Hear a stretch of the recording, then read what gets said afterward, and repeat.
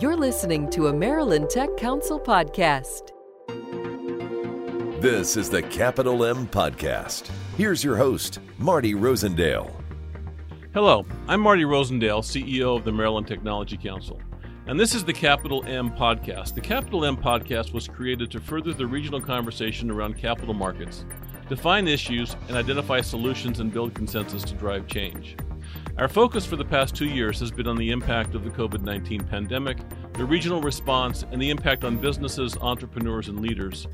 With the current series, Capital M will continue to look at recovery from the pandemic and pandemic recession, and we'll get back to the broader discussion of leadership and capital markets. The Maryland Technology Council is the industry trade association representing the technology and life science industries throughout Maryland. Together with our members, we are improving the business climate in Maryland and helping companies that save, secure, and improve lives around the globe. If you're interested in the Maryland Tech Council or the work that we do, you can find more information on our website at mdtechcouncil.com. Thank you. My guest today is Mike Gaffney, Chief Executive Officer at Cellfire Therapeutics. Mike, thanks for joining me today. Glad to be here, Marty. Great. So, Mike, you're an entrepreneur, you're an investor, you're a corporate leader. Could you take just a couple of minutes, tell us about yourself, tell about your journey, how you got here today, and why you're passionate about what you do? So I joined Cellfire as the CEO about 18 months ago, and the mission of Cellfire to save lives with cellular therapeutics attracted me. Like many folks in biotech, that's an important mission. And our focus is working with platelets to develop things that stop bleeding in significant situations, traumatic events, civil defense events, military circumstances. Think of yourself, car accident in a remote area. One things that will help stop your bleeding, we believe, is our product, and will have a significant impact, we believe, on the lives of patients that receive our product. The journey to get here is an interesting one. It has a number of different elements to it. I was in the Navy. I was a submarine officer. I went to the Naval Academy not far from here. Had a wonderful experience until the Cold War ended, and then it got a little boring. So I left and started working with growth stage companies, which I've done for the last 25 years as a consultant at McKinsey, as a venture capitalist and growth capital investor, as well as the executive chairman, because our model in those funds that I was helping lead was very hands-on. It was very much let's work with entrepreneurs and founders to achieve a vision.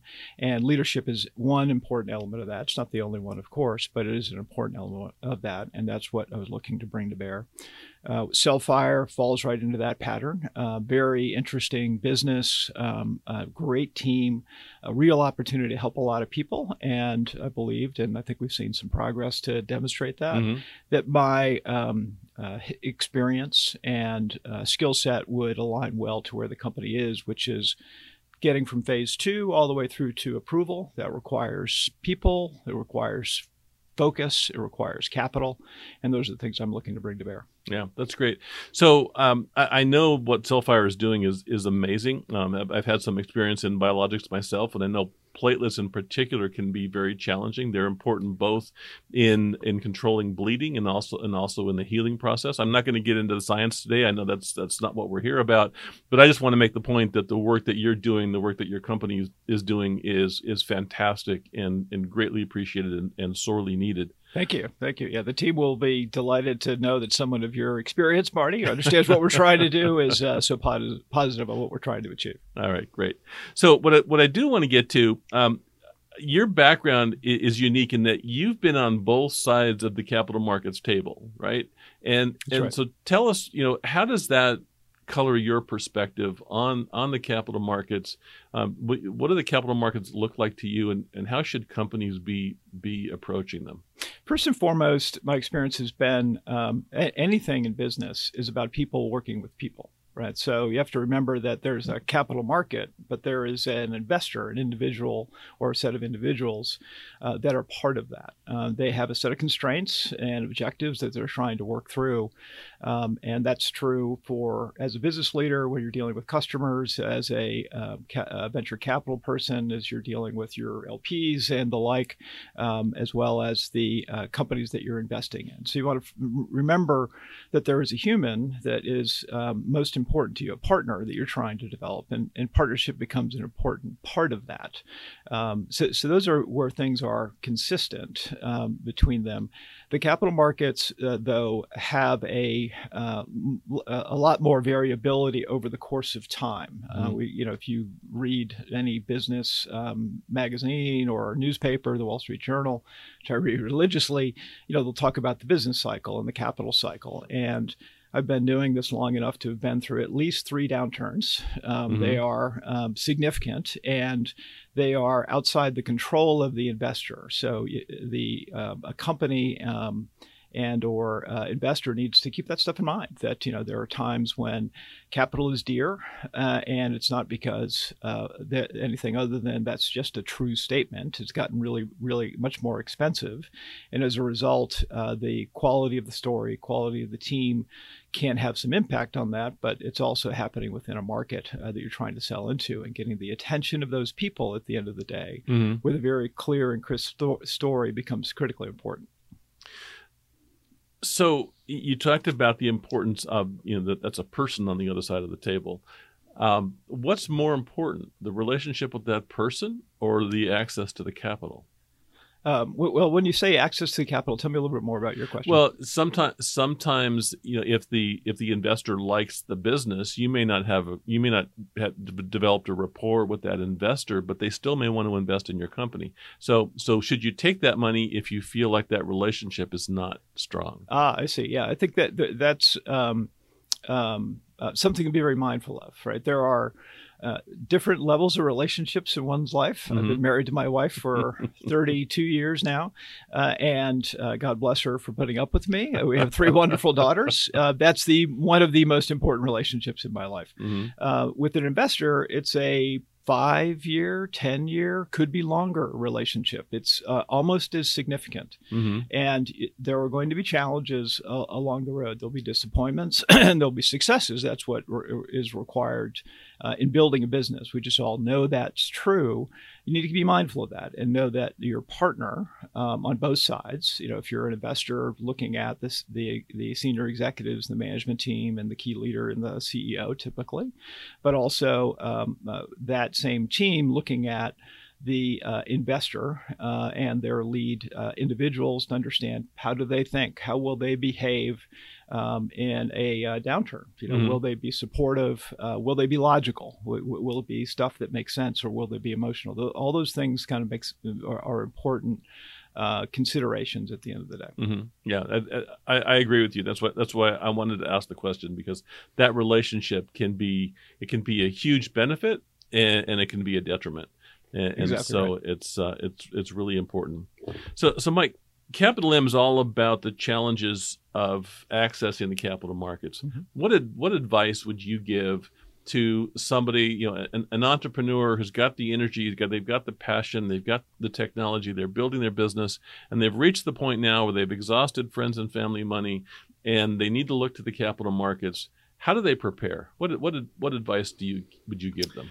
Well, you hit on a number of the key things that are necessary to prepare. Passion, developed technology, proof points in a set of people that believe in the individual and hopefully believe in the company and its promise. The step to raising institutional capital is a big step. It's certainly, the major leagues, in my view. It may not be the World Series playoffs, but it's pretty close. And the preparation that's required is significant. It's not just hey, I can make a couple of calls, or here's my teaser. The infrastructure that's required to be put in place around here's the nature of our company, here's our story, here's what our plans are critically important. I think there's a couple of things that touchstones that when I was a VC, I found helpful to share with entrepreneurs. First, focus. You have to deliver both a message at the human level about your vision. Here's what we're trying to achieve, and here's why, and why you're passionate about it. At the same time, being very practical. Here's what we're going to execute with your money. And here's how long we think that's going to take. Here's why it's going to take that long and what those milestones along the way are. Largely to make sure that there's that sort of discipline to achieve the specific outcomes, and there's the real thought that goes into that, and the diligence, the investor deck, all those components need to communicate not only that vision and the opportunity, but also here's how we're going to get there, and how the capital in partnership with the executive team and the company will achieve those goals or make significant progress to them. Mm-hmm. Interesting. Mike, one of the things that I hear from our early stage companies, they've all seen other businesses that have gone after institutional capital, and the investors require them to move out of the state. They require them to move closer to the investor. So can you talk a little bit about why would an investor do that? And is there something the company can do to make it clear to the investor that there's a good reason that they're located here in this region? There are two broad reasons in my experience why an investor would ask for someone to relocate. Most times, I would say 80%, at least in my experience, there is a specific business case for the purpose of that move. Access to talent, access to resources, key relationships, to be near a customer or potential customer. Going back to the comment that I made earlier around, at the end of the day, people do business with people. Right. There's a big element to that. In addition to that, there's just what are the resources? If you're in Silicon Valley, easy to find, tech talent. Really expensive, but it's there.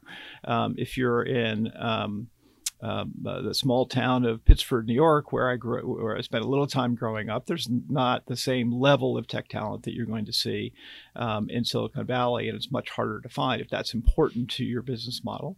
If you're in biotech, where we are, being around and near scientists, lab space, that sort of infrastructure, but also being in a deep and strong ecosystem that can help advance a company, also to create the opportunity for partnerships with larger players or other sources of technology. Those become really important over the course of a company's journey. So in the 80% case, that's an investor thinking about the business.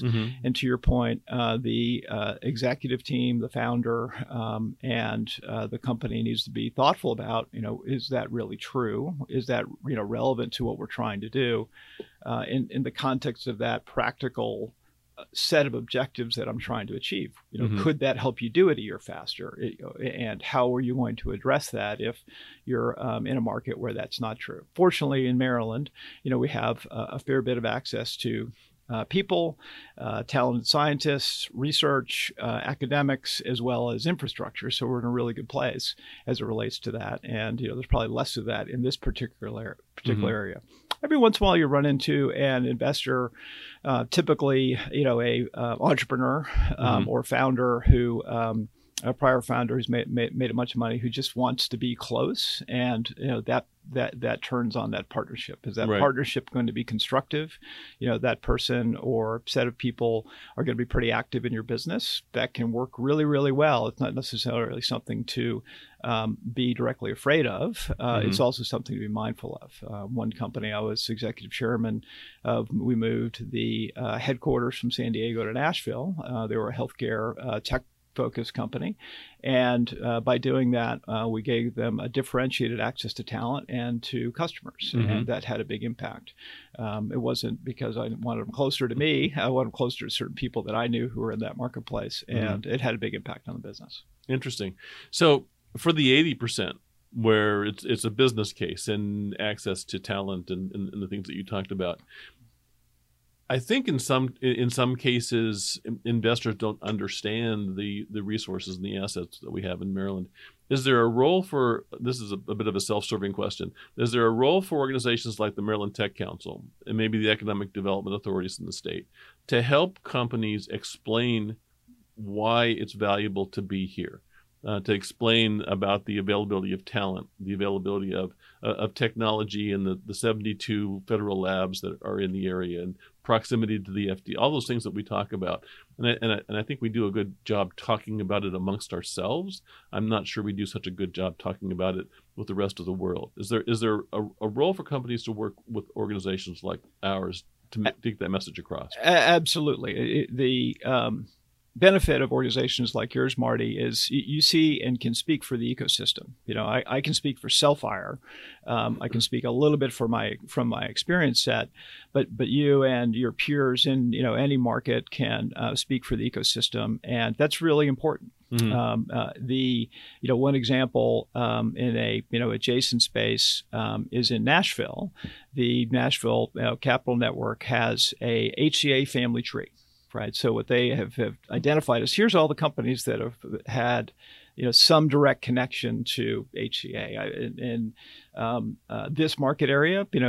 Folks or companies that have had technology that came out of MedImmune, and people that came out of MedImmune, or Life Technologies. We were talking about them earlier, or potentially the NIH. That starts to create the confidence in an investor's mind, and as we both know, there's a lot more capital outside this area than there is directly inside this area, and we need to communicate, that the benefit of the market area and what there is. There are some cost benefits, to this market as compared to Boston and as compared to San Francisco. The strength of Hopkins, NIH, that scientific research depth of talent is real strong. Is that really understood in a way, and have we captured and demonstrated the proof points? I think that's something that your group does a good job of, and the more you can do, the more it'll help. Great, thank you for that. So you mentioned that there's more capital outside of Maryland than in Maryland. Now, we're talking about a global market, so that's kind of an obvious statement. But we hear a lot about the challenges of raising capital in Maryland. Do you think it's a problem in Maryland any more than anywhere else in the country? I think it's more difficult, and part of it, or a lot of it, I think, comes back to the people working with people question, right? If all the partners are in, for any particular fund, or in Boston or San Francisco, or ex-US in London and Europe and the like, that's a different sell, and it leads to a higher bar.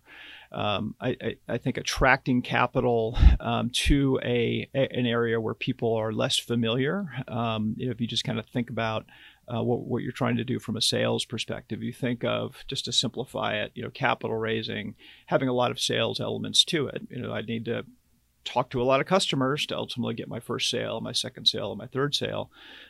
If I'm more distant, if I'm not a known entity, if it's harder for an investor to access or just interact with the team, or it's differentiated in a way that the ones I'm competing with for that capital, though they may have different ideas, are local and easier for them to access.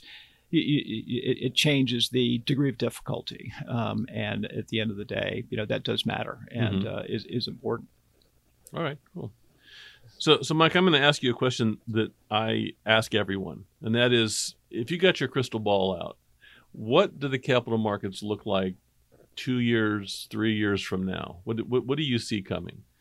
So it's a great question. I don't have a crystal ball, and it's not something that I've had to have when I've been a VC and need to have as a CEO. But I've generally found any prediction I make is going to be wrong. The question is how far off will it be? That's why I'm crowdsourcing this question. I understand. And I appreciate the crowdsourcing of the question. We're at a tough point in the capital markets currently, and the drivers of that, and having been through, as I said earlier, 3 cycles now, are mostly around exogenous factors. COVID dollars, the impact from an inflationary perspective, also significant run-ups in price over the course of the period from 2016 to about 2021. If you looked at valuations over that period for companies in almost any market sector, the increases were extraordinary. The challenge, of course, is now there's a little bit of a hangover. Plus, we have inflationary or broader market concerns, economic concerns, and that leads us to where we are right now with significant downturns in the market and the like. From experience, 2 years out, I think we probably have a reasonable basis for an expectation or hope of a lot of the market has healed. It's stable. People know what the forward outlook is, and the availability capital is well defined. The interest rate environment and a variety of things around that will have a big impact on how much capital is available, certainly for venture stage.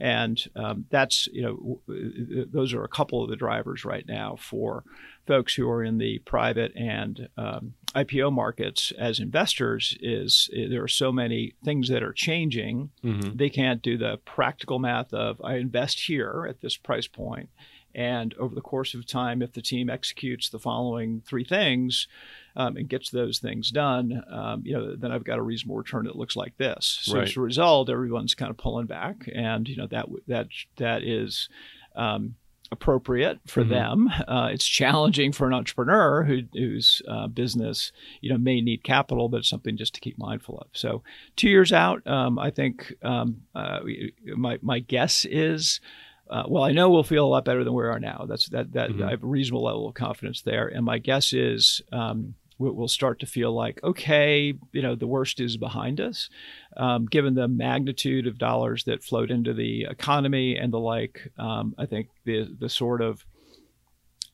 positivity that we had, before 2020 and into 2021 in biotech could be 5 years away. And I think it's just something to be mindful of, and developing your plans as you're thinking about capital and valuations and the like. It's interesting, the uncertainty that you're talking about. It seems to me that companies, entrepreneurs and CEOs ought to be thinking about, can they use government grants, SBIR and STTR grants? It looks like they're going to be reauthorized. We've been working with the legislature on that reauthorization. Should they be looking to rely more heavily on non-dilutive grant funding, which has pluses and minuses, right? It can take you down a rabbit hole. It can actually divert your research if you have to focus on what the grantee wants you to focus on. But it can provide you with non-dilutive funding, maybe get you further along, get more validation of your platform before you have to go into the institutional markets. And it seems to me it might alleviate some of that uncertainty if there's more validation of what you're doing. Does that make sense to you? Absolutely. I would start with the end in mind. That what is that validation, and what are the risk elements that have been reduced, right? If you think of a venture stage company, there's a whole bunch of questions. What's your market? Will your product work? Will people buy it? At what price? Can you actually manufacture it if you're in the biotech world? Can you write the code if you're in the technology world? And the source of capital to advance a program or a particular venture is important to assess in the context of the partnership. What are you trying to achieve? So start with the end in mind. In my mind, absolutely non-dilutive funding. Cellfire has great partners in BARDA and the Army in advancing our vision. Historically, the Navy, NIH, SBIR grants and the like have been part of the company's journey. And, that's excellent capital, both from a impact on your equity because it's non-dilutive. It also can be quite supportive and quite stable in a down market, which we're in. So I would tell your listeners and the entrepreneurs that are part of the Maryland Tech Council that that's a really important and useful tool. But it's only a tool; it's not a panacea. And the other thing that entrepreneurs and founders need to think about is your question of going off target. There's an objective that you're trying to achieve. There's a vision, back to that impact that an organization's trying to have. If it takes you off, you need to look at the cost of that, right, and do it in a very practical way. But from a punchline perspective, accessing that capital can be quite important to companies, and historically has been important to Cellfire, and will be important to us over the course of time. Yeah, great. So Mike, we're about out of time. Is there anything that we've not discussed today that you'd like to touch on? No, I think we've kind of hit all the key points, and I appreciate the invitation to talk. Great, Mike. Thank you. So, Mike, I appreciate your time today. This has been a great conversation. I know it's a follow-on from the conversation that we had when I met you not long ago. I appreciate the work that you and your team are doing at Cellfire. It's phenomenal. Looking forward to you guys coming into the market. I want to thank all of our listeners. I've been talking with Mike Gaffney, CEO of Cellfire Therapeutics. This is the Capital M Podcast, and if you're interested in the Maryland Tech Council, again, you can find us at mdtechcouncil.com on the internet. Thank you, everybody.